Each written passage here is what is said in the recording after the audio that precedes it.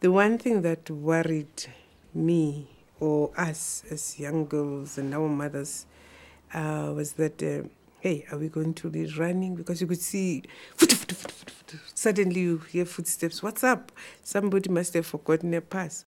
The children of today don't know what we went through. When I tell my son that, you'd go out of the house and immediately someone along the road says, oh, I've forgotten my ID.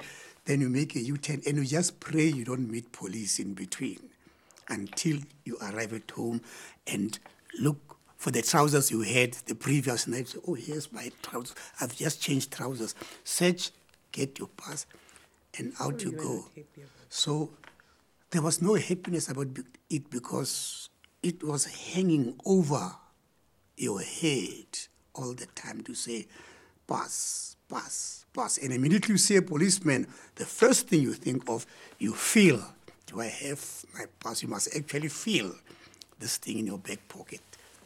Or, the part that was also not beautiful about the male side, which we would see was, you would see when they get them, if maybe the van is far, then they would be walking handcuffed to like sheep until they go to the van that picks them up.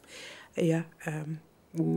But then we're wondering, are we also going to be exposed to that? I mean, where's my pride? Where's my young womanhood? Which guys will see me having forgotten my ID?